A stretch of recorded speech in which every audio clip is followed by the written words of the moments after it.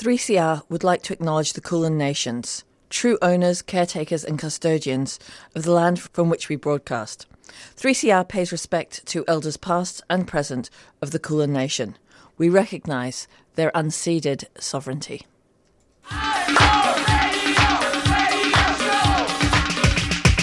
This is 3CR Breakfast. Oh, yeah. Alternative news, analysis and current affairs. Monday to Friday, 7am till 8:30am. Only double. Clap your hands.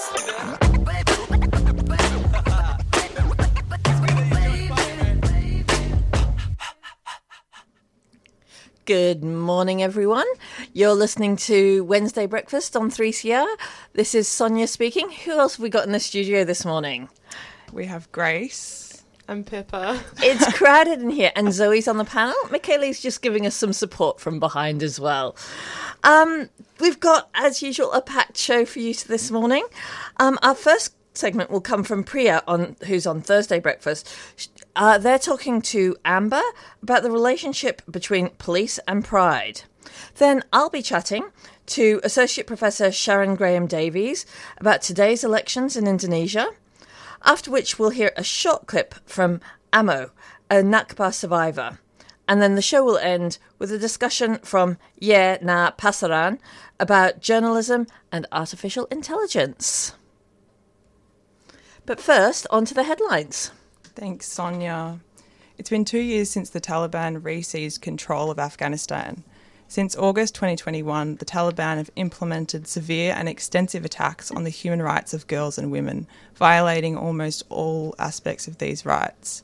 Recent crackdowns have precluded the closure of all beauty salons, which provide jobs, connection and community for Afghan women.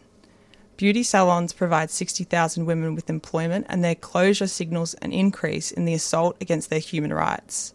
Beauty salons were one of the places that women and girls were able to gather together outside their homes in a women-only space. The Taliban has also dismantled services for women and girls experiencing domestic violence. Women have also been banned from most roles in aid agencies, resulting in more and more women and girls in crisis.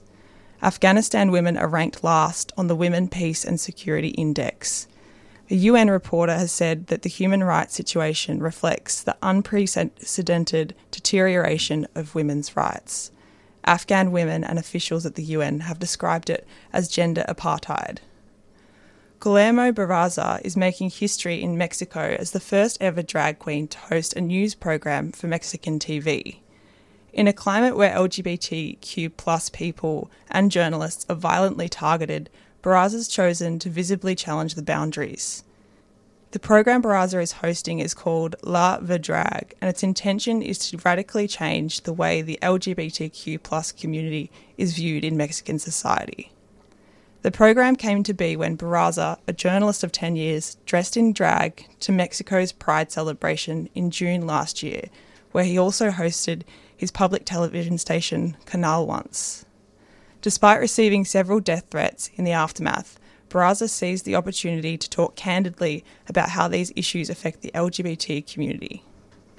Jordanian authorities arrested and harassed Jordanians who attended or participated in pro-Palestine protests across the country, including those who engaged online in any advocacy since October 2023. Human Rights Watch said that some of those who participated in online pro-Palestine advocacy were charged under a new cybercrimes law. Since October 7th, thousands of Jordanians have been engaged in peaceful demonstrations nationwide to show their solidarity with Palestinian people. Jordanian lawyers told Human Rights Watch that authorities have likely arrested hundreds for their involvement in advocacy online and offline. In August last year, Jordan's parliament swiftly passed the cybercrimes law despite criticism and without consultation with experts in civil society. The law threatens users' rights to anonymity and introduces a new authority with the ability to control social media. In the past few years, Jordan has seen a diminishing civic space as authorities increasingly persecute civilians involved in peaceful protesting and political dissent. Victorian police officers have walked in the Midsummer Pride March for the past 2 decades, despite people protesting their presence every year. At last Sunday's Pride March, police were quick and aggressive in their response to protesters who walked in front of the contingent, with signs enchanted, "No cops at Pride" and "Cops kill queers." Rue, a representative for Civil Resistance Youth Movement, said, "We didn't anticipate the police to escalate the way they did, because people have been disrupting the march for many, many years, and it hasn't escalated super far." Rue said that last year's march was relatively peaceful. Red Books Day is on February 21st, 2024, marking the 176th anniversary of the publishing of the Communist Manifesto by Karl Marx and Friedrich Engels. It is an international celebration and commemoration of the Communist Manifesto and the liberatory impact it has had on people's movements, past, present and future. Red Books Day was first celebrated on February 21st, 2020, 172 years to the day after Karl Marx and Friedrich Engels published the Communist Manifesto. Initiated by left and progressive groups in India, it called for public readings of Marxist texts to celebrate left books, their authors, and the people's movement they ushered forward. Red Books Day also emerged as a fight back against the violent far-right attacks and suppression of Marxist groups and ideas across the world. Against Marxism and rational thought, the far-right has published obscurantist and unscientific ideas, a fog around humanity. One of those Marxists who was killed was the Indian communist leader Govind Pansar, targeted by the far-right for his rationalism and for the publication of his book, Who Was Shivaji? Pansar was killed on the 20th of February 2015 and the eve of the day when the manifesto had been published. On February 21st, 2020, thousands took part in public readings across the 4 Indian states of Andhra Pradesh, Kerala, Tamil Nadu and Telangana. The call issued from India was answered by political parties, publishing houses, bookstores, writers and artists across the world. In this first year, over 30,000 people on all continents from South Korea and Brazil to Nepal and South Africa came together to read, organise and fight back. Since 2020, Red Books Day has continued to grow. Now we're going to be listening to 3 Generations by Rafeef Ziadah. Rafeef is a Palestinian poet, activist and spoken word performer who currently lives in London. She has just released her 3rd album, 3 Generations, which was produced and co-written by Brisbane-based singer and activist Phil Mansour. 3 Generations covers the story of women in Ziadah's own family and of all Palestinian women, but each song tells its own tale. Many have themes of loss of home, loss of life, and a search for place in the face of callous or brutal oppression and the brutality of relentless war. The experience of the Palestinian people looms large over many songs. The world's largest refugee population, a displacement that started over 70 years ago and continues to this day.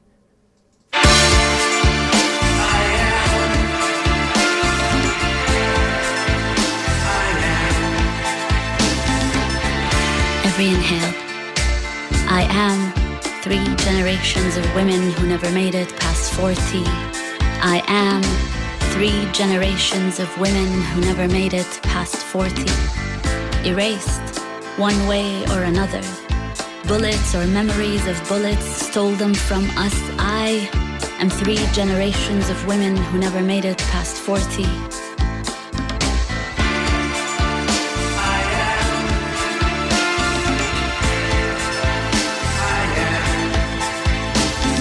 They were the wrong people, the wrong religion, in a state designed, exclusive, settled on earth and skin. I'm 3 generations of patching tents and homes, of picking up and starting new, suitcases and keys, of saving scraps because the siege might come and it always, always comes, of sleeping on airport floors, of memorizing immigration questions and maps, of loving men too in love with their revolutions to really love, of loving men too in love with their revolutions to really love, of loving boys still wondering where home went, of marking funerals as loud as we mark weddings, of marking funerals as loud as we mark weddings, of debke like life depended on it, of joy and love against skies of steel, of joy and love against skies of steel. I'm 3 generations of women who never made it past 40.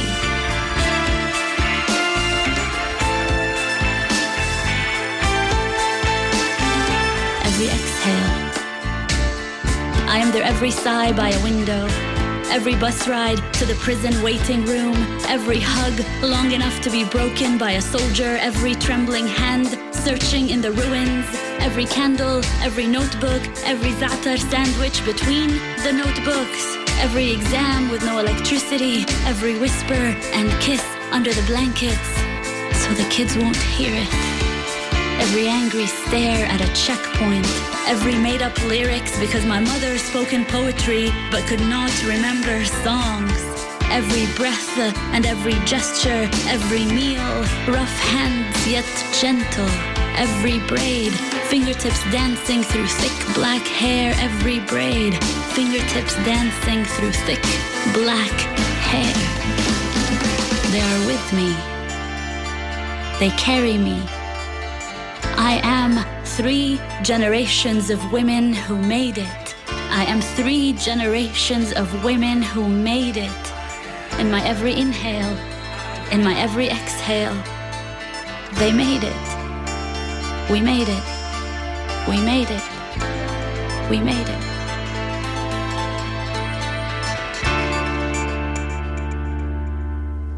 And that was the track 3 Generations by Rafeef ZiadahUntil. Last week, a group of anti-pinkwashing and anti-Midumma community members protested against Vic Police's involvement in the annual Pride March and in the corporatised, capitalist and violent foundations of Midumma. Priya from Thursday Breakfast spoke with Amber about what queer and trans resistance and community care looks like. This is an interview with Amber, a white queer trans settler, following the action at the Midumma Pride Parade on the 4th of February. First of all, thank you so much for making the time to speak with me. I feel like we have this discussion or some version of it every single year. It does feel, as we sort of reach the end of every year and leading into the summer months, queers in NARM are consistently coming up against the encroachment of corporations, of policing, of, the military, industrial and detention complex on spaces that are supposed to be, sites of queer life and pride and joy. And so I was wondering if we could maybe start off by hearing just a bit about the sort of exhaustion of having to have this fight every year around corporate pride and around Midumma.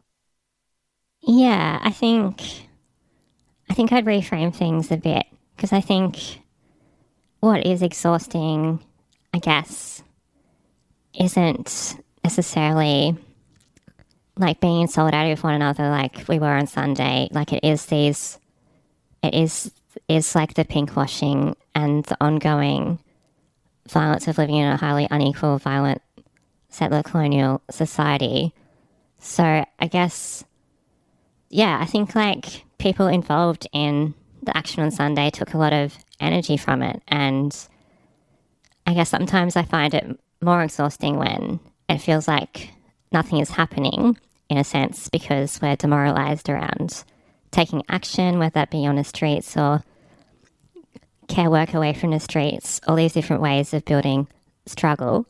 So I think, the tiredness is like, life in like a colonial capitalist transphobic system. But I think there is power in when we come together on the streets or across the community. 100%. And it was so powerful to witness, community autonomous resistance from members of the queer and trans community. It's always the most marginalized that are on the front lines of upholding this resistance, especially trans women and, people of color. And it is really powerful to see that uncompromising opposition to having these violent systems upheld and reproduced through events that are purportedly meant to represent and be safe spaces for queer and trans people. But then undoubtedly, as you've mentioned, there is, this sort of care work and community organizing that happens on the side. And sometimes that's because, there's nothing else, like we have to look out for each other. And there is also immense harm that's caused by things like police crackdowns and brutality, as we saw on the weekend too. Yeah, like what we saw from Victoria Police was Victoria Police being restrained, and that's the comment of police boss Shane Patton, who remarkably had a press conference later in the day, the first time ever after a Pride March disruption. Such was how badly disrupted Pride was by us acting autonomously. And yeah, I think you mentioned stuff around police violence, and I think it's good to put it in context that this was like police being restrained. In some ways, the Pride March is like a public relations things for police, like the 100 or so police that are officially in the march. They don't have their weapons. So I think that's like a big thing about restrained, like police to inflict violence, which they are specialists in. They require their weapons. So like really seeing the corporate media, all the stuff around the violence that flips the reality that it was police that repressed the protests that we had at Pride March on Sunday at Midsummer against police violence. So in solidarity with, the quotidian violence of policing in Victoria that happens all the time, and it is something that, as a white queer trans person, I don't face the brunt of, but we still know that we face some police violence, and there's particularly like the high profile examples around the Posey Parker demonstration on March 18 last year, where police protected the Nazi transphobe coalition, and later on that time effectively protected reactionary and fascist violence by telling local councils to, on police advice, cancel drag story times. So in terms of where I'm going with that, I think, policing is violence. Like, it's differential really applied across like your social location or whatever. And I think for too long we're just like sat by and haven't come together to challenge like the pinkwashing that we see every Pride March and in other places. And it means that people invest in this mythology that stronger relations with police will actually bring us safety, when in reality it's police that make us unsafe at protests. In any struggle for liberation, police are a conservative, repressive force that uphold reaction and fascism. So this was about challenging these narratives around police, like queer and trans cops are cops, and they still bash you at protests. They still are silent in terms of police violence and black deaths in custody.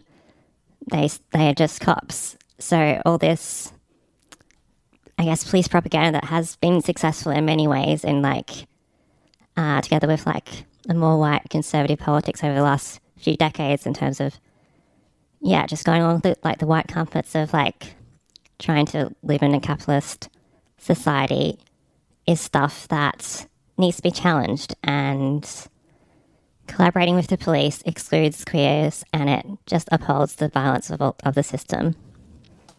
Totally. And we've sort of touched on the issue of pinkwashing, which I'd like to talk a little bit more about, but specifically in relation to the cops, just to tie this part of the conversation off.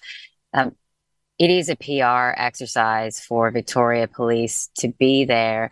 And, as we've seen with so many different forms of autonomous community resistance, including things like the WebDoc picket, police are there to uphold the private property regime of this settler colony.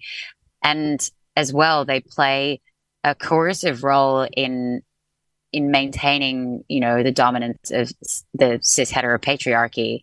And so the notion of diversity and inclusion in the police force and folding cops into sort of Pride March and that kind of thing is really just opening up further avenues for the police and for the violence of the state to market itself as inclusive and progressive, when actually, as we can see, things are, the function of the police is extremely regressive in terms of social justice. I wanted to turn to the issue of corporations as well, and their pinkwashing through participation in Pride. And so I'm thinking about some of the major sponsors of Midsummer, including NAB, Woolworths, Amazon, which is also a BDS target. Could you comment on that? Yeah, sure. I'll comment on the corporations second, because there's stuff in your preamble that I'd like to address before I get onto the corporations and that aspect of Midsummer's pinkwashing. I I think, it's good to put this in the context of different struggle because, for example, the picket at WebDoc, queers, women, trans people are overrepresented in that picket, in keeping that picket alive. And it really shows how to have like a reactionary force in a pride march is just against any struggle for liberation. And this whole idea of progress, I think a lot of these narratives are like this idea of progress. We heard from the Minister for Equality that things are progress. We have like LGBT cops now. Whereas really we need to I think it's good to draw from a different understanding of that, and that is like that things have been rearranged. And this is something I've learnt from Dean Spade, that having like inclusion of cops into Pride March, into the and there being LGBT cops is just a rearrangement of things in this capitalist society. It doesn't mean like the violence has stopped, it's just been rearranged. So we just have transphobia working in a way that also can mean that it's not that many trans cops, but it means you can be bashed by a trans cop, and that can be experienced as transphobic as well. Or it means that like transphobia isn't just about pronouns. Even if your pronouns get respected in some way, it's just about the differentiating labour market and like who is excluded and like downwardly pushed in the labour market and these things. So we really need to undo the idea of this progress that's in our heads around like what the state cultivates around that. And I think that goes into some of what you mentioned about corporations and pinkwashing, because we have all these corporations like NAB, Woolworths and Amazon. These are all corporations that make billions of dollars in profit. And who's that profit go to? It goes to the ruling class. It doesn't go for working class queers. It goes to the balance of this society, really. And Midsommar in its propaganda claims, it's not about that. It's about supporting people in these workplaces. But that's not true. These corporations sponsor Midsommar. They partner with Midsommar. They provide Midsommar with money. 70% of Midsommar's money is corporate and private donations.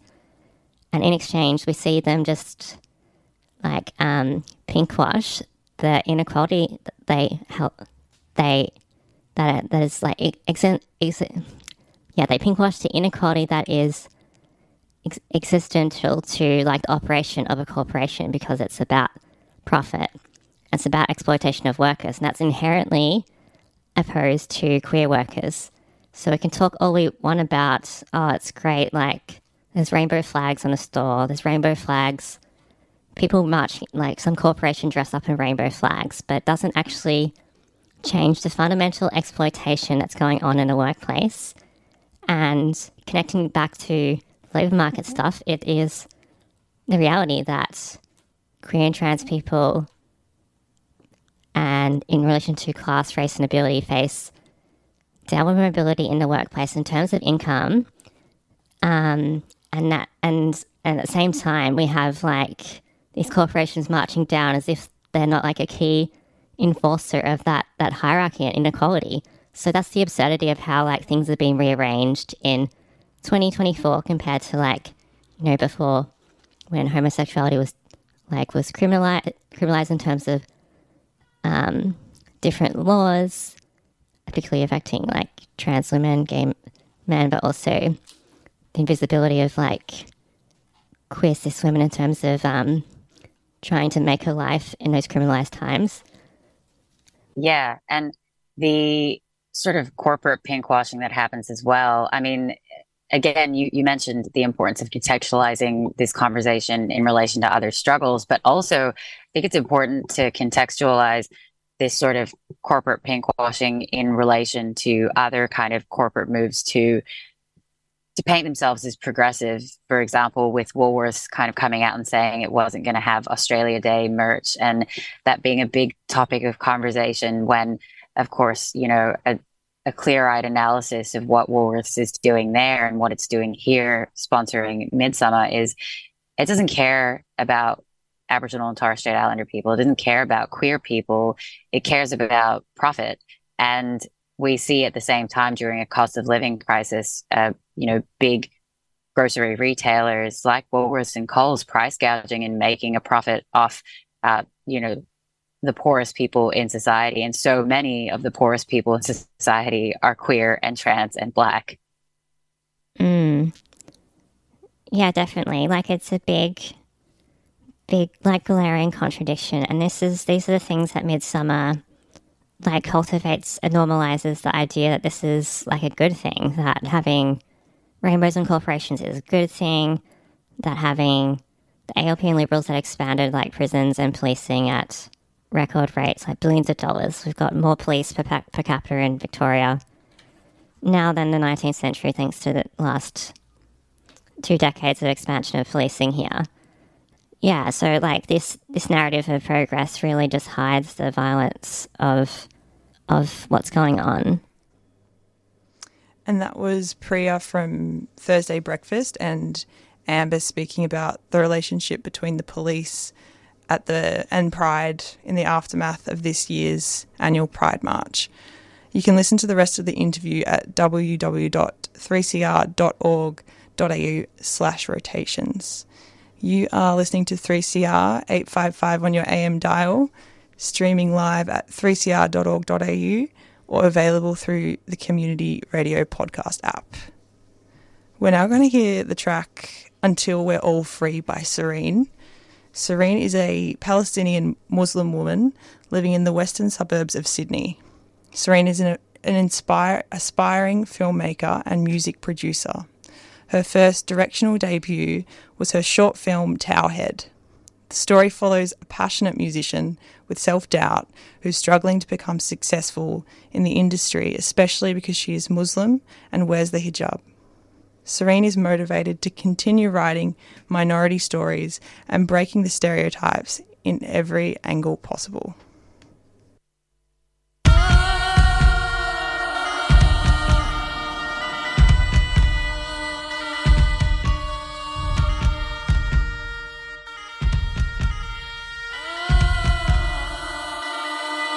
We all want peace. We all want ceasefire. We all want peace. We all want ceasefire. Ceasefire now. Ceasefire now. Ceasefire now. Ceasefire now. We all want peace. Take it from me, but I wanna be free.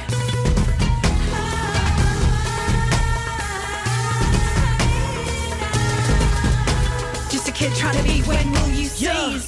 From Gaza to Gadigal, we keep it radical. West Tony's morals, I think a sabbatical. How did this catapult slinging my shot? Like it or not, I keep it factual. They killing kids while we kick it back and score. Tell me what gives. Are you not mad at all? This ain't go swim. I'm jumping in, I'ma be screaming like cannonball. I see more from beneath the smoke than your dreams entail. Dreading hope, I heard their cries when the lights go out. Laughing once, they ain't breathing now. Midsummer dreams on which I grown. Bleeding out, losing hope. My ancestry ain't once been wrong. You just a disease, don't call this home. Say you'll fight our land, our right till the end of time, until we're all free. From the river to the sea.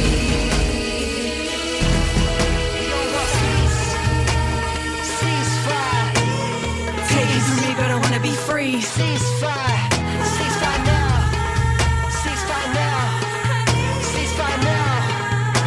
Just a kid trying to be, when will you cease? Say we're born equal, are bombing our people. Take another life for some profit. Death in custody, another Nakba. While they're lining their pockets, vote for these so-called leaders who always betray us.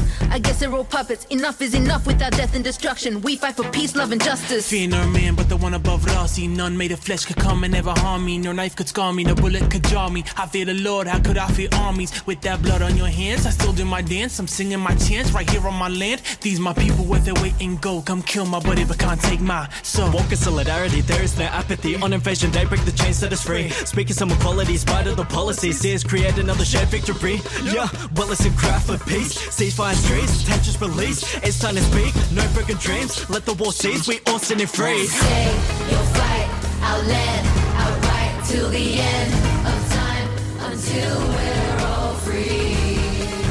From the river to the sea. Yeah, check it. In one hand they're claiming human rights. rights. The other hand ain't taking human life. Say democracy but given no choice. Freedom of speech but silencing voice. Hypocrisy reeks, they bombing for peace. No water, no food, got nothing to eat. Actions speak loud, talking is cheap. Ceasefire now, may there be peace. Yo, many killed by your hand, way more than you could understand. Even your kids see what you got planned. So I've got my fist up, get off their land. Put up a peace sign that confiscate. Yell out ceasefire, they take my pay. You can do anything to save your face. I got your name down in history's page. Say you'll fight our land, our right till the end of time, until we're all free. From the river to the sea. Just a kid trying to be, when will you see? You can't break us, our resistance justified. Can colonize our hearts. We won't be terrorized. We'll keep fighting for stolen land to occupy.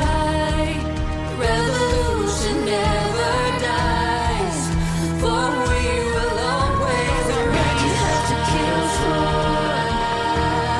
It will never be the way. We will always have to kill for. It will never be yours. فلسطينية أنا أصلي إيدي على الكعبة ما بترك أرضي صهيوني ماسك مفتاحي في إيدي قلبي وسلاحي. You better run جايين cowards with guns خايفين نحرر هالأرض راجعين ولك هذا فرض. Yo, 1788, so much pain. 1948, ain't shit changed, but the names. Peep the game, play the same. Burn the demons, down with flames. They're pushing World War III for the prophet sheet. Breaking our bodies, can't break dreams. 2024, beat the drums and wobble, we don't want your war. The world watches why Gaza get bombed, we all one piece. But the war carries on for how long? And why do innocents children die? Did a mother have to cry? Did a father have to curse? Why? News corps sympathize, fears for lies. But the truth is in the sky when there's nowhere to run. And as the smoke clears up, they did it to colonize. It's genocide. Ceasefire! Ceasefire. Take it from me, but I wanna be free. Ceasefire. Ceasefire now. Ceasefire now. Ceasefire now. Just a kid trying to be, when will you cease?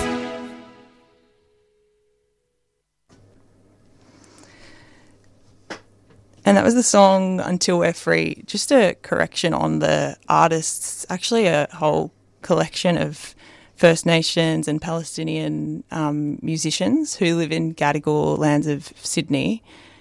Check out the video clip. It's fantastic. So I'll just name a few of the performers. We've got BVT, Jafar, Zeadala, and Kid Pharaoh, and yeah, head to YouTube to watch it and yeah. Associate Professor Sharyn Davies has just returned from Indonesia, where over 200 million voters will decide the archipelago's 5th elected president. She's the director of the Herb Faith Indonesia Engagement Centre at Monash, with a focus on gender studies. Thank you very much for joining us today, Sharyn. G'day, and thank you so much for having me. Could you start off by telling us what are the main issues in today's election in Indonesia? Well, there are a lot of issues. Of course, Indonesia is also struggling with cost of living expenses, and particularly things like the cost of oil, cooking oil, fuel for running cars. So these are top issues. But also the Indonesian election, the choice of candidate often comes down to who is most popular.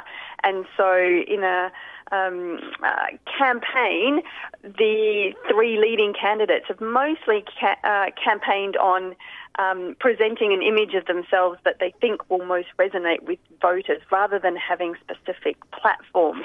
But in saying that, there's some important policy measures, and I think all three candidates have said, if elected, that they will move towards on the international stage, recognising Palestine as its own country, for instance. So there's some significant policy moves that the candidates are espousing. And previously there were concerns about the frontrunner, apparently, Prabowo's human rights record, which seems to be eclipsed in this election, which is his third time running. What's happening to the legacy of Reformasi? Yeah, you're absolutely correct. So Prabowo is leading the polls at the moment, is looking most likely to receive more votes than the other two candidates. He has an extensive human rights abuse record and was banned from a long time from entering Australia and the United States and other countries. But he has reimagined himself in this campaign, and so he's using on his election posters, he's characterised himself, so it's not an image or a photo of the actual person, but he's turned himself into a cartoon character that looks very jovial and like a cuddly uncle who is, someone that people want to go to.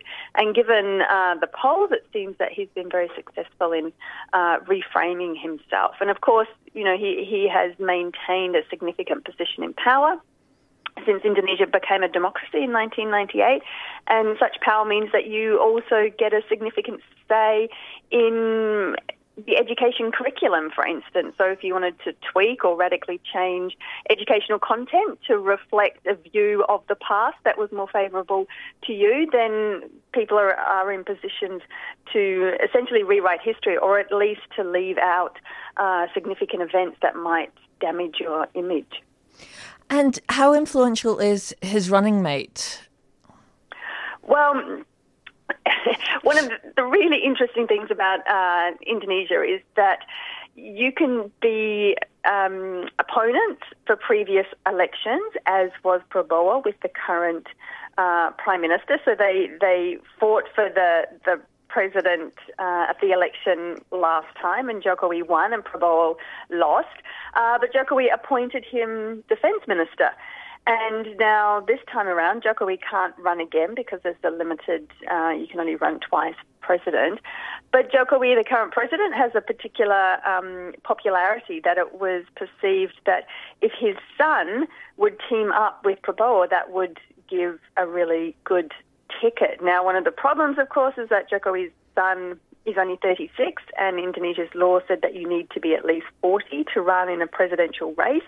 But Jokowi's brother-in-law was in a position of power to be able to change that law and make an amendment to allow the current president's son to run as vice president. So the political campaigning seemed to think that having Prabowo run with the son of the current president would be result in election success. And given the polls at the moment, that seems likely.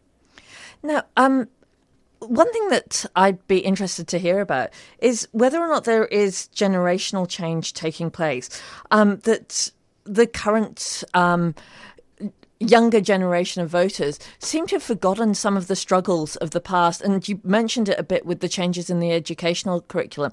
Do you think that this is a significant long-term change that's happening? One of the interesting things about democracy is that it allows, theoretically, everybody to have a say. So there's freedom of speech. And so Indonesia was under authoritarian rule until 1998, but that kept a lid on a lot of free speech. What happened in 1998 was that everybody could come out and say, effectively what they wanted to do. But there's always louder voices than others, even within a democracy. So what we've seen happen over the last few decades is that democracy has allowed particularly strong voices to emerge, and they have successfully repressed a lot of the minority views. And so we see in Indonesia many examples of it becoming more conservative and more moralistic. There have been a lot of changes to laws recently that have encouraged, if not made it illegal, to criticise the president. There's a new law that having sex outside of heterosexual marriage will be criminalised. So there are many examples of it becoming a less progressive and a more conservative society. And has the issue of political Islam been on the agenda for this election much? So Indonesia has more Muslims than any other country on the planet, but it's always been a secular state. And there have been attempts by Islamic parties to get momentum and potentially even put up a presidential candidate who would run on a platform of making Indonesia an Islamic country, for instance, but there has never been widespread support for that. So it does seem that Indonesia continues to be rooted in its secular nature, and by secular, I mean that there is still a separation of state and religion, but of course in Indonesia everybody has to belong to a particular religion. So on your identity card you have to disclose your religion, so you can't be atheist or agnostic, you must adhere to a particular religion. But there is still, in laws, significant protections for people across the religious spectrum, and so different holidays are celebrated nationally. So there's no movement that I see towards it becoming more Islamic at the state level. There's still acknowledgement of different religions. And I know a lot of your work has been around, on gender studies and issues of sexuality. Can you tell us whether there are any different key issues for women voters in this election? I mean, cost of living is obviously going to be very important for women voters. Are there any other particularly gendered issues that are emerging? The big gendered issue for me has been the lack of a gender agenda, I guess. There are a few women running for minor positions, but I was in Indonesia a couple of weeks ago with 65 Monash students on a study abroad trip, and as we travelled around, the roads are filled with banners supporting different candidates for the legislature and other positions, and 95% of them are men. So women are just not visible running for positions of power. And I haven't seen any evidence of gender being a key issue, whether that is increasing women's political representation, whether it's increasing women's educational attainment, whether it's about ensuring that women are protected within marriage and moves to eliminate domestic violence. I haven't seen a strong push at the national level. Of course, there's incredible NGOs and others working on the ground to promote those efforts, but uptake at the national political level has been very scant. And just to come back to the lack of women on the ballot, that's correct me if I'm wrong, but isn't there a law that says that at least 30% of candidates have to be female or female identified? You're correct. And so this was heralded with lots of enthusiasm when it came in. But what happens in effect is that you can easily put 30% of your candidates as women, but you just make the bottom 30 candidates women who have absolutely no chance of getting into power. So you can tick the box to say that, we've put up 30% of our candidates as women, but they've put them in positions that will never get elected. And so this is how parties are getting around this quota, the 30% quota, is by putting women's name on the ballot, but in such low positions that there's no chance of them, or very little chance of them getting elected. Now, obviously, in Indonesia, there's huge geographical diversity. Are there any distinct regional concerns that are coming up in this election? So travelling around Bali, we saw particular issues that are potentially unique to Bali, certainly around tourism and managing such a heavy inflow of tourists and how to live harmoniously with such, your economy is reliant on tourists, but of course when you have so many as Bali does, how do you maintain a sense of culture and integrity? So there's particular issues there. In other places such as Sulawesi, for instance, there's quite a lot of mining, huge investment by China. So again, there's kind of issues around making sure that the extraction of natural resources and the profits from that stay within Indonesia and don't all go out to China or Australia or other countries that are investing in there. And then two of the candidates have committed to keeping the move of the capital city, Jakarta, from its current location on the island of Java to the island of Borneo within the province of Kalimantan.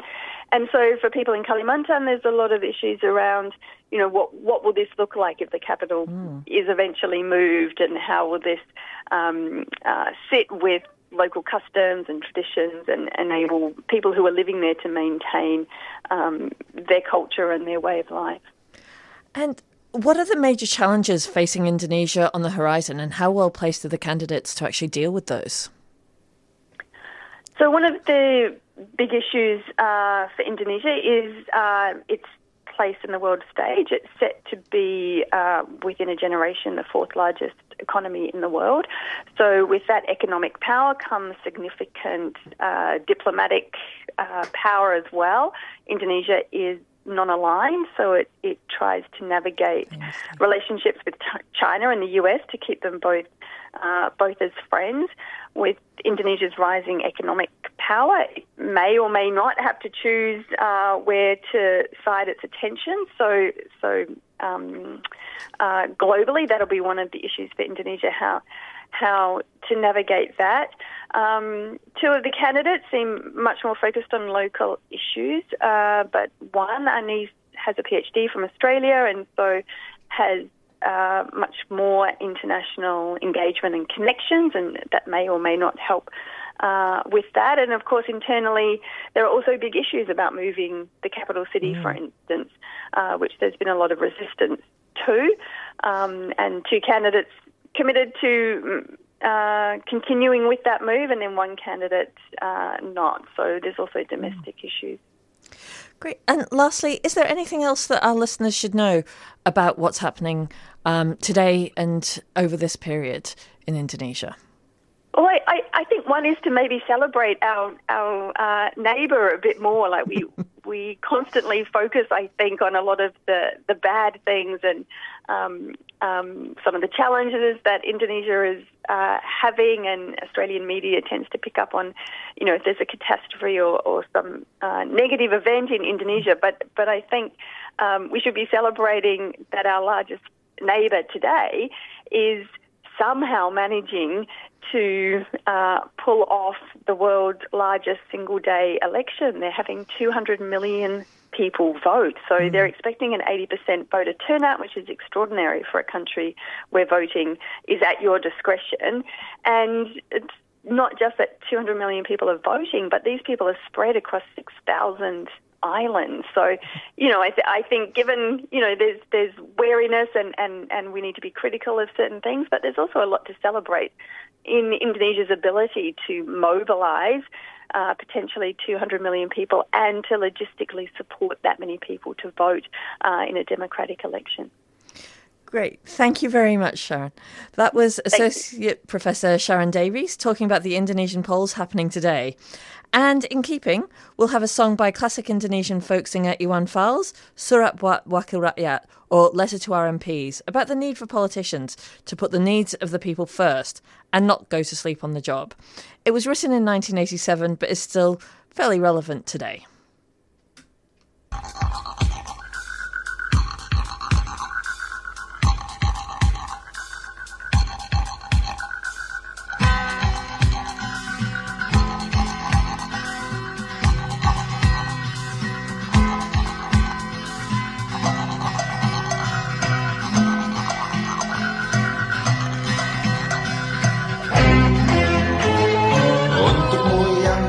Sambil diskusi, untukmu yang biasa bersafari di sana, di gedung DPR.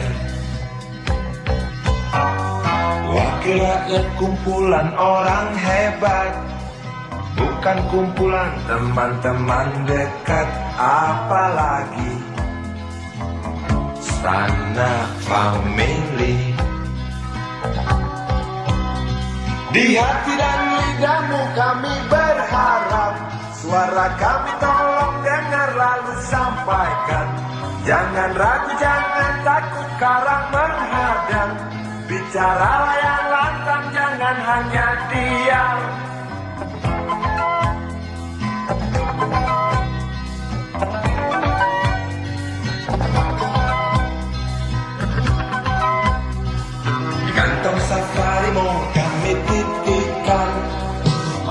depan kami dan negeri ini dari Sabang sampai Merauke. Saudara dipilih bukan di lotre, meski kami tak kenal siapa saudara. Kami tak sudi memilih para juara, juara diam, juara juara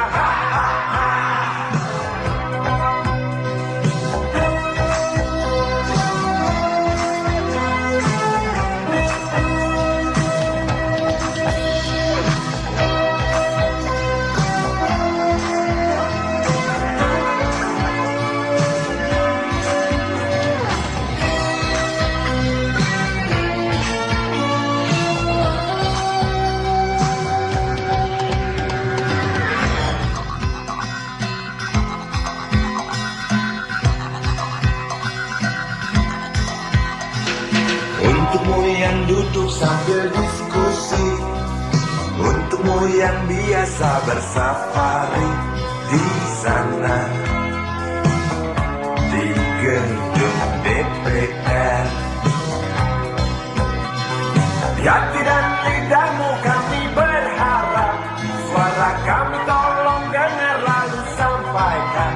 Jangan ragu, jangan takut karang menghadap, bicaralah yang lantang, jangan hanya diam.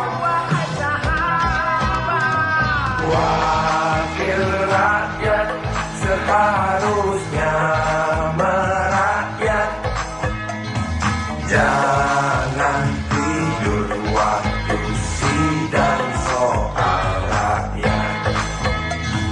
Wakil rakyat bukan paduan suara, hanya tahu nyanyian lagu sendu.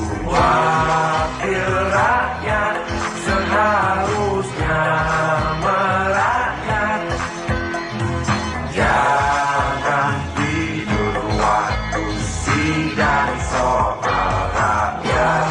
Wakil rakyat bukan paduan suara, hanya tahu nyanyian lagu sendu.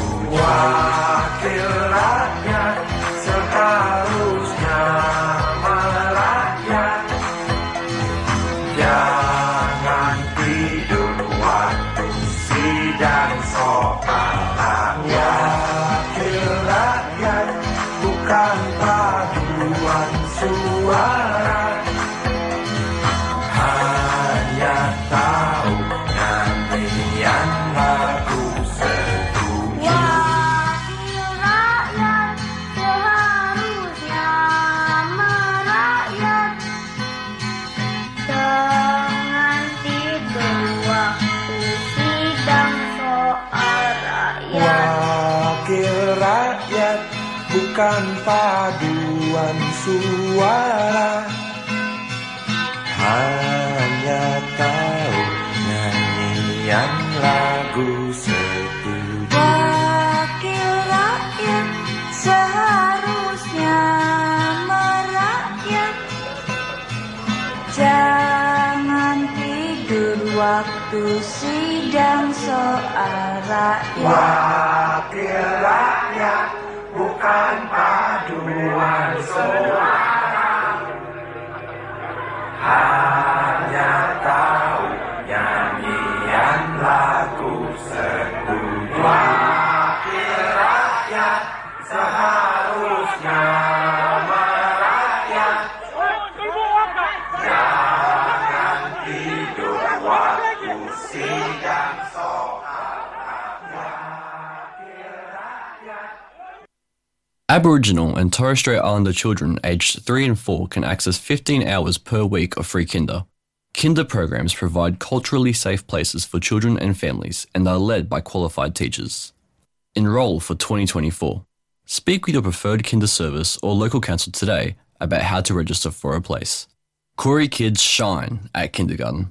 Find out more at vic.gov.au/kinder. Authorised by the Victorian Government, Melbourne. A 3CR supporter.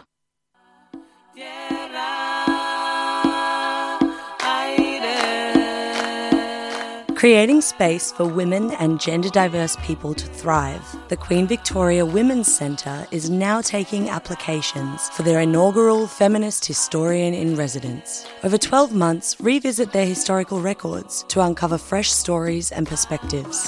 The centre encourages proposals that challenge their history from an intersectional viewpoint and grapple with the complexities of colonisation. To apply, head to qvwc.org.au, closing Friday, February 16th. Queen Victoria Women's Centre is a 3CR supporter.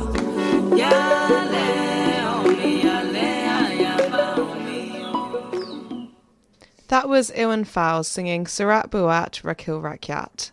Now we'll be listening to Amo speaking about the Gadigal-Sydney Palestine Rally on January the 27th, about his experience as a Nakba survivor. I acknowledge Amo Fouad, who is a Nakba survivor.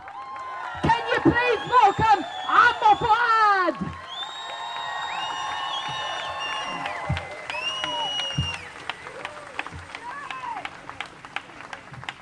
Thank you. I'm a Palestinian. My father is a Palestinian. 98% of the Zionist people living in Palestine, none of them, his grandfather was in Palestine. So I'm a Palestinian, I'm an eyewitness.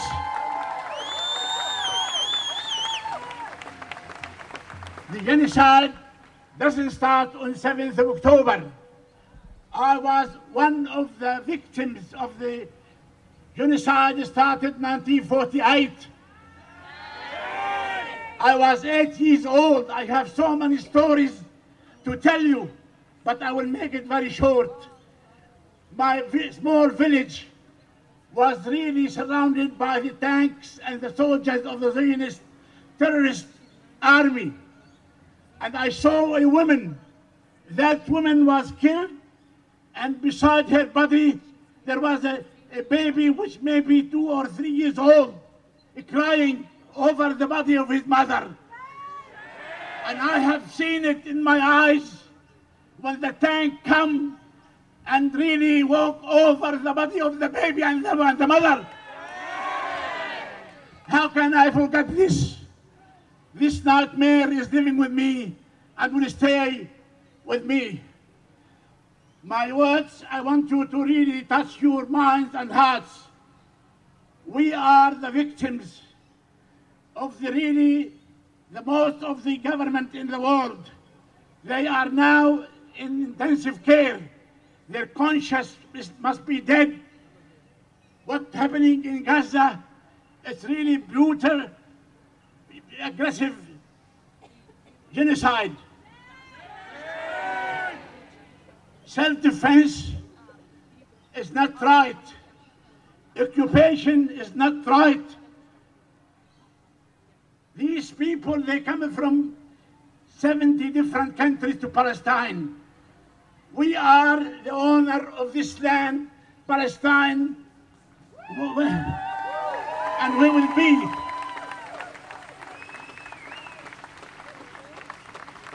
My father gave the key of his home to one of his grandchildren, and that key will stay with us forever. One day I will return to my home.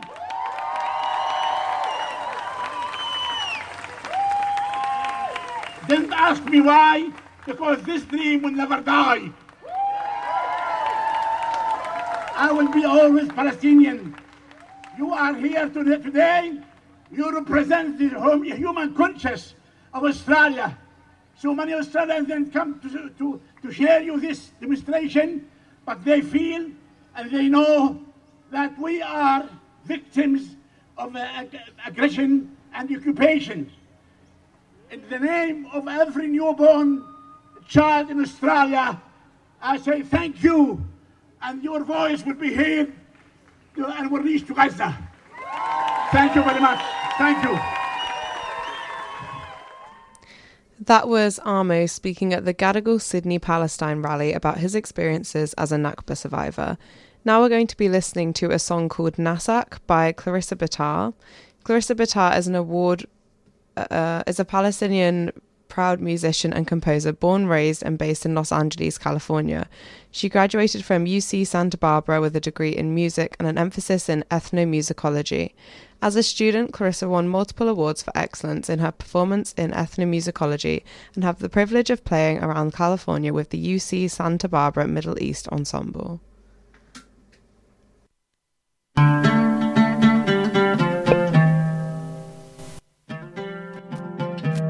ناسك ناسك يا بلد ناسك نسيوك راسك يسلم راسك ليسلموك ناسك ناسك يا بلد ناسك نسيوك راسك يسلم راسك ليسلموك من كادك ومن زادك ومن فوت ميعادك صيصان أرض بلادك عملوا فيها ديوك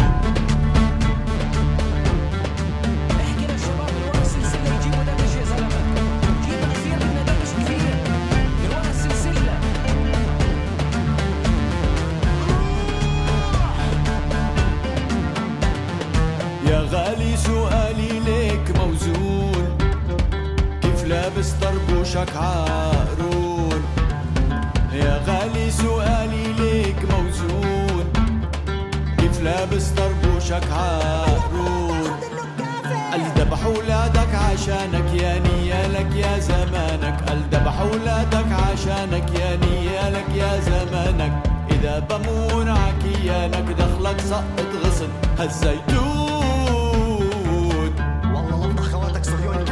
ناسك ناسك يا بلد ناسك نسيوك راسك يسلم راسك ليسلموك ناسك ناسك يا بلد ناسك نسيوك راسك يسلم راسك ليسلموك من كادك ومن زادك ومن فوت ميعادك صيصان أرض بلادك عملوا فيها ديوك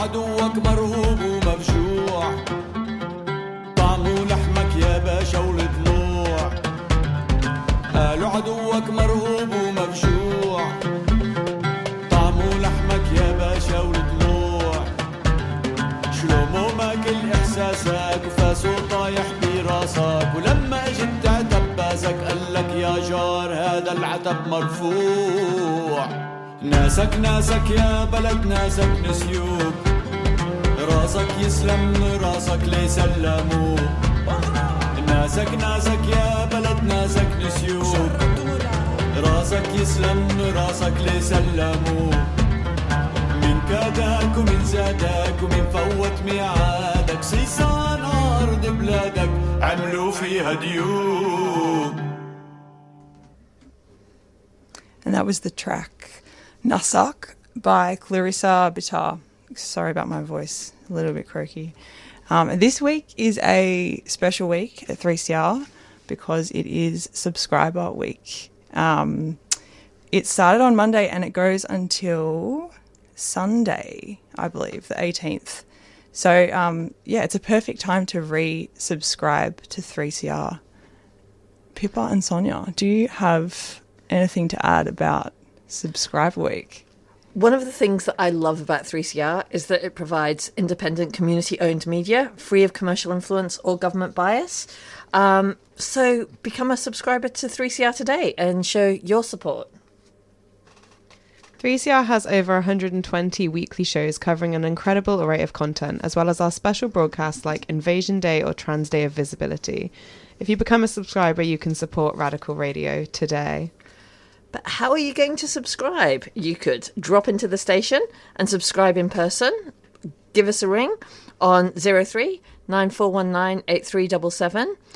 The office is open from Monday to Friday, 9 a.m. to 5 p.m, or you can pay online by heading to the website www.3cr.org.au/subscribe. You can even set up a recurring subscription while you're there. Fantastic. So our subscriber rates vary a little bit. We've got the unwaged concession and pension rates for $40, the waged rates for $80, band and organisation rates for $150, and solidarity for $300.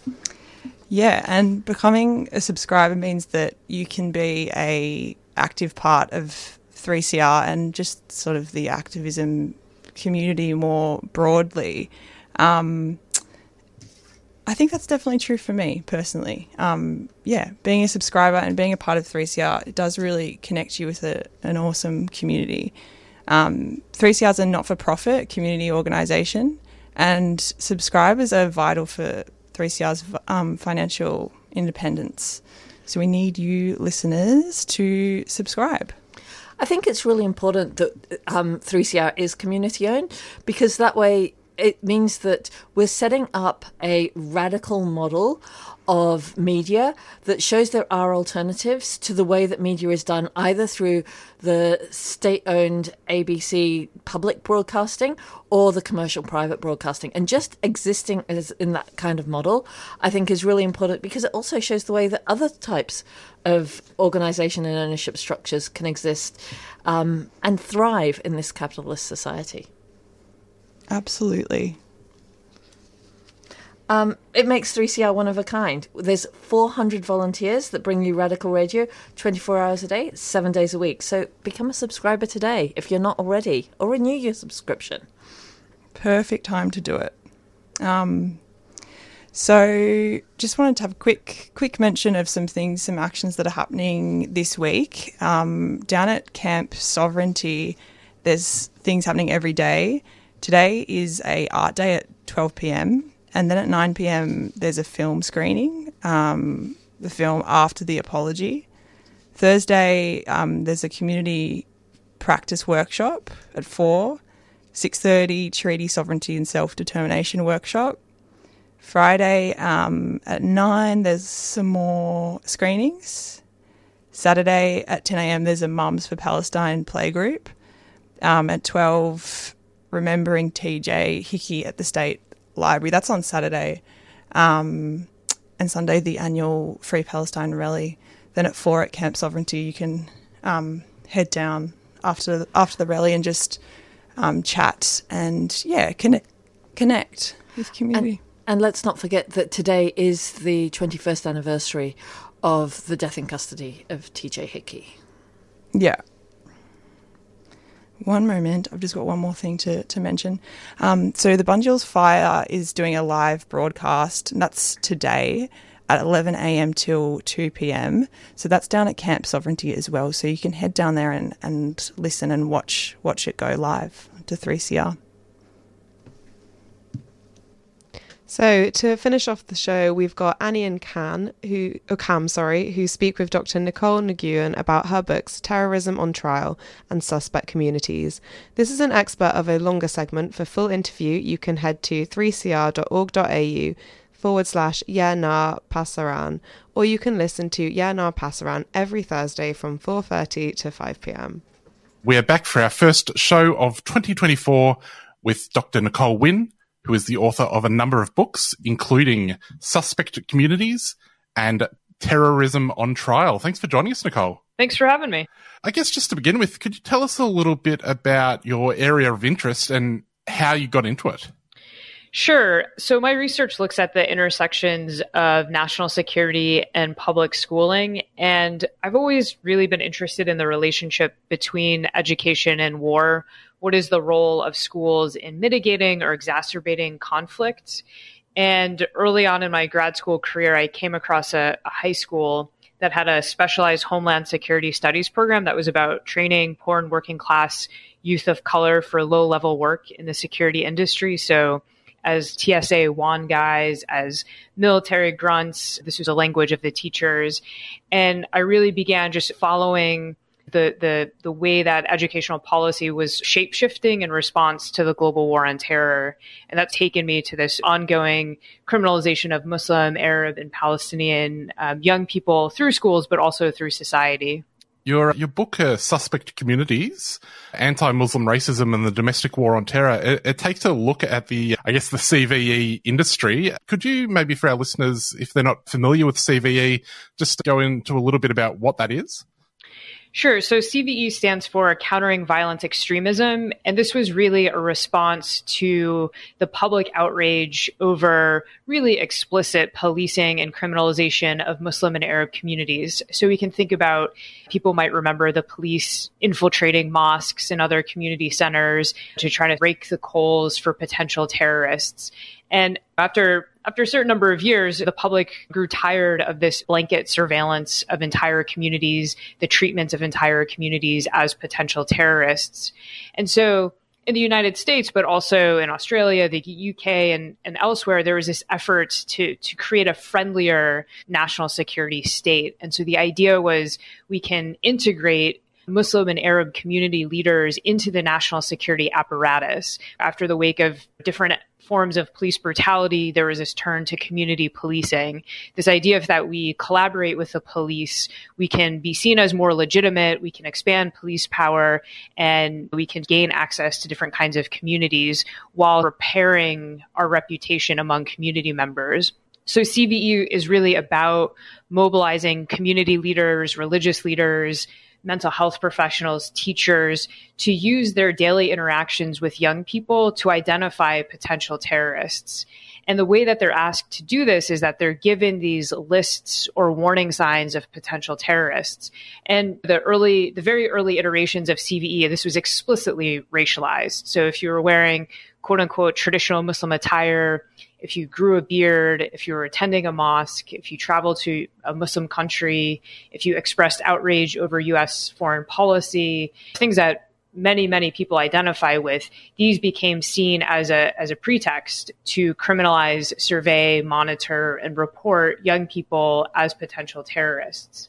And CVE has evolved as this can't really target people in this way so publicly. And so they started criminalizing things like feelings of alienation and isolation, trouble in romantic relationships. These are very common experiences that only really arouse suspicion when they're expressed by Muslim and Arab people. And so CVE was really about finding a friendlier way to criminalize communities without actually changing the impact or processes on communities themselves. Yeah, I was going to say, I can't remember there being a big uptick in surveillance of white emo kids. Right, yes. Nicole, obviously there's been a lot of money thrown at this issue. I assume then that there have been substantial studies on the efficacy of these programs. What return on investment have people been getting? Sure. I mean, there's no evidence, there's no social science research, proving that this approach has enhanced national security. And in fact, the quote unquote science driving CVE policies and programs is, fundamentally flawed. National security experts and practitioners themselves acknowledge that this is actually not a science-based approach to the war on terror. Yeah, and there's no, aside from the fact that we create these concocted sting operations where we provide the plots, the materials, the ideas, aside from concocting our own terrorists, creating our own terrorists, there's no evidence that we've unearthed some sleeper cells somewhere in Minneapolis, for example. So yeah, there's no return on investment. What you do have is this growing outrage and frustration with police across the globe for this blanket criminalization and surveillance. Nicole, what's the relationship of CVE to, I guess, the related concept of de-radicalisation, and how has that played out in communities in the United States?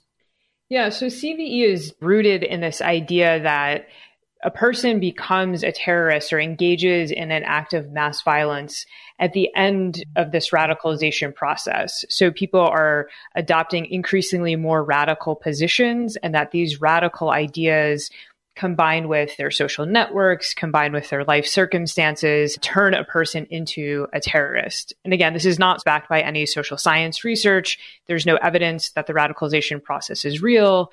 There's no evidence that shows that there are predictable indicators of progression in this process. But if we have this, we have this belief in the radicalization process, the solution is to de-radicalize people. So to provide interventions to turn them away from radical ideas that presumably drive people to the turn to violence. And part of what's problematic about this approach is that it not only justifies the criminalization of entire Muslim and Arab communities, it really locates the problem of political violence in individual actors. So individuals in this approach have these different pathologies. It can be a cultural pathology, a religious pathology, a theological pathology. And it means we don't have to think about the context in which violence circulates. So we don't have to think about, for example, the US invasion of Iraq as producing all of these other forms of violence in response. And so it's another serious issue with how CVE has dehistoricized, depoliticized, and decontextualized political violence. So all we have to think about are these individual actors, these sad, depressed Muslim kids who might turn to violence because they're looking for action or satisfaction or friends, and we don't have to think about U.S. empire, military intervention, and so on. Well, when I think of young people looking for action, looking for friends, and then being recruited to fight overseas, there's another cohort that comes to mind in relation to U.S. empire. Nicole, in the suspect communities, you talk a little bit about Dylan Roof and some of these mass shootings that aren't defined as terrorism. Why is it that some crimes are defined as terrorism and some aren't?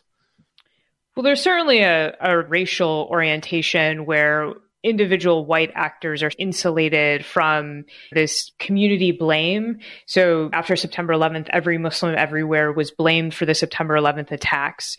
You don't see Dylan Roof, who shot up a Black Episcopal church in the United States. You don't see the FBI going into white churches and white communities across the country saying white communities have a terrorism problem. You have a narrative around mental health, access to guns, and so on. And those aren't unimportant questions, but they again divert our attention away from the role of, for example, white supremacy in driving some of these issues of violence. And so part of what CVE, if we think about white supremacy or racial violence as an iceberg, CVE directs our attention to these most visible manifestations of white supremacy. So the Dylan Roofs of the world, and we ignore all of the roots that produce these expressions of mass violence.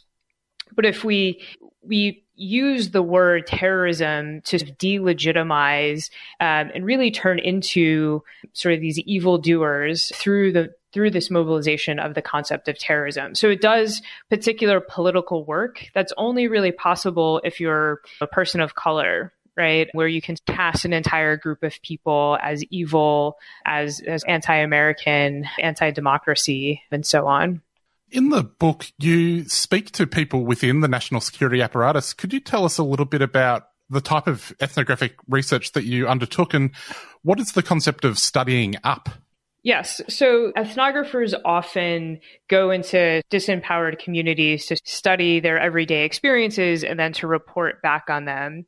And anthropologists developed this idea that, sure, we can understand everyday people's experiences with oppression, with daily interactions with institutions, but we can also observe and interview people in positions of power to understand the everyday machinations of power. So I spent a few years traveling around the country, hanging out with national security practitioners and policymakers, going to their conferences, hanging out with them, having breakfast with them, and conducting interviews with them to really understand from their perspectives, how do they think about national security? How do they think about the global war on terror? What is their role in it? And one of the things that you find is that things like the FBI, the Department of Homeland Security, these big national security agencies they're unwieldy, but they're also unevenly understood by the people who work in them. So different FBI agents have different understandings of what a terrorist is, or what their radicalization process means, or what their relationship with the community should be.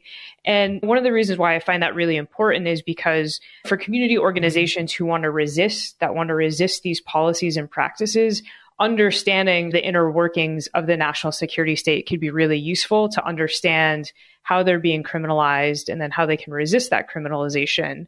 But it also reveals tensions among national security practitioners and policymakers that are also ripe with political possibility, and the sense that there are tensions that could be pushed on to agitate for different kinds of changes in policy, in research, and in practice.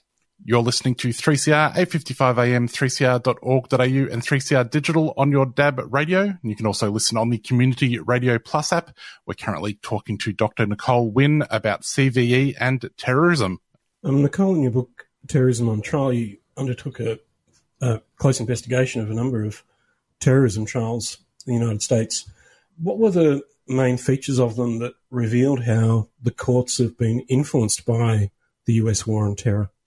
Yeah, I think that's a great question. Part of what I found is that the judges and jurors have to narrowly analyze cases before them. So a defendant in each of these cases did particular things, said particular things, and oftentimes the way that prosecutors and the judges shaped how the jurors understood the case was essentially saying, like, all of the context of a defendant's actions don't matter, right? So if a young person grew up in Iraq, survived life under Saddam Hussein, survived the US invasion, and then fled to a Syrian refugee camp and experienced President Bashar al-Assad's really brutal regime, which included the use of chemical warfare, and then came to the United States and decided to return to Syria to fight against the Assad regime, joining ISIS or any number of rebel groups, the courts don't actually really care about those contexts when they're trying to adjudicate particular cases. And so again, the courts kind of strip all of the politics, all of the context, all of the history away from individual cases.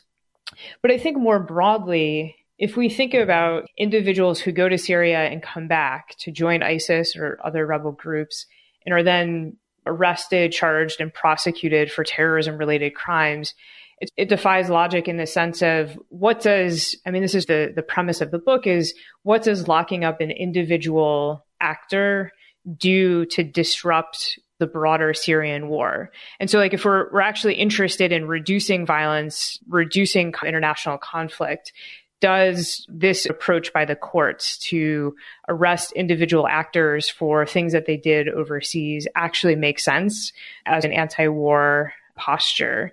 And for the most part, we find out that, one, this doesn't do anything to reduce violence globally.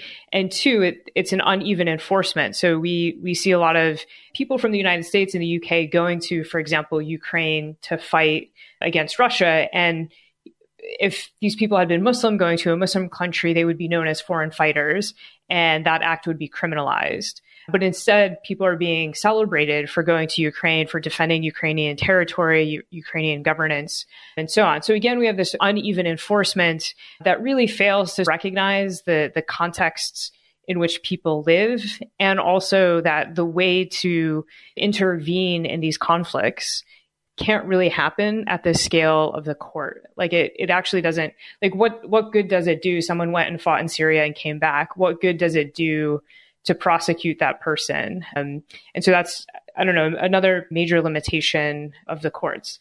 There's all sorts of things. The admittance of expert knowledge by self-proclaimed terrorism experts. There's all kinds of limitations of what the courts can do in litigating the global war on terror. That was Annie and Cam speaking with Dr Nicole Nguyen. We'll be back after this announcement. No more whispering in our hearts. Gonna rise up to break these chains and stop these killing games. Indigenous Social Justice Association Melbourne invites you to join us on Saturday the 17th of February at midday at the State Library, Swanston Street, Melbourne, to mark the 20th anniversary of the death in custody of Redfern teenager TJ Hickey.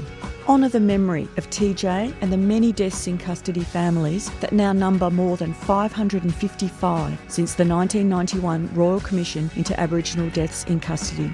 No one to date has been held responsible for these deaths. We demand end the practice of police investigating police and immediate implementation of all 339 recommendations of the Royal Commission into Aboriginal Deaths in Custody. Come along Saturday 17th of February, midday at the State Library. ISJA Melbourne is a 3CR supporter. And in that vein, the coronial inquest into the death of Joshua Kerr at the Coroner's Court of Victoria is ongoing until Friday the 23rd of February. Each day the court runs from 10 a.m. to 4 p.m. and there is a smoking ceremony every day at 9 a.m. So if you've got the time, go down and show support for Joshua's family and for community. You can also join the court online or listen to recordings of each day through the link on the Dadjowa Foundation's Instagram, which is DHADJOWA_foundation. The Palestinian Film Festival is running at Nova Cinema from the 14th to the 16th of March, and they'll be showing 9 different films. You can head to www.cinemanova.com.au/events/Palestinian Film Festival for tickets and more info. On Thursday, the 22nd of Feb, social and community sector workers will be walking out for Palestine. So they'll be meeting at the VCOS building, I believe, at 128 Exhibition Street, and they'll be walking to the Federation of Community Legal Centre on Burke Street. And just a reminder that this Saturday, the 17th of February at noon, there will be a rally to remember TJ Hickey, 20 years and still no justice. They'll be meeting at the State Library on Swanston Street. It's organised with the support of TJ's mum, Gail Hickey, and there will be a speaker, Cheryl Kalfus, who is the founding member of the Indigenous Social Justice Association Melbourne. She's travelled to Sydney many times to take part in actions demanding justice for TJ Hickey and works closely with his mother, Gail. So that's on Saturday, the 17th of February from noon at the State Library on Swanston Street. Awesome. And the weekly Rally for Palestine is this Sunday at the State Library at 12 p.m. So that's around about it for today's show. We heard from the first segment was from the most recent segment was from Yeah Nah Pasaran, which was an interview with Dr Nicole Nguyen about terrorism. Before that, we had a short clip from Amo, a Nakba survivor. Previous to that, I spoke with Associate Professor Sharyn Davies about today's elections in Indonesia, where 200 million people are going to the polls. And our first segment today was from Priya on Thursday Breakfast, who was talking with Amber about the relationship between police and pride. Awesome. And it is Pippa's last show. So goodbye to Pippa. Where are you off to? I'm going to New Zealand, so very excited, but a bit bittersweet. I'm going to miss Melbourne and miss 3CR, so yeah. It's been great having you join us for the last... How long has it been? I'm not even sure. It was before I joined. I feel like I did my training in September. We did the training together. We did it together, yeah. It was September, yeah. Oh, it's been so a maybe while. a month on air, yeah. Oh, sad. It is sad. So we're going to say goodbye to Pippa. And that's it for today's show. Thank you all very much for joining us this Wednesday breakfast. And the coming up on air after this will be the Stick Together show. Hey, I got a message for you. You got a message for me. One day we'll come together and sit down by the fire. Every Wednesday at 11 a.m, join me, Bunzelini, at the fire on Community Radio 3CR.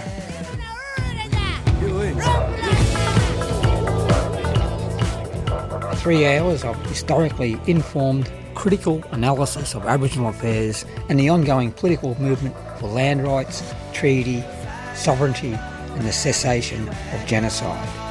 Featuring the best of black music. Bunjil's Fire, 11am to 2pm every Wednesday on Community Radio 3CR.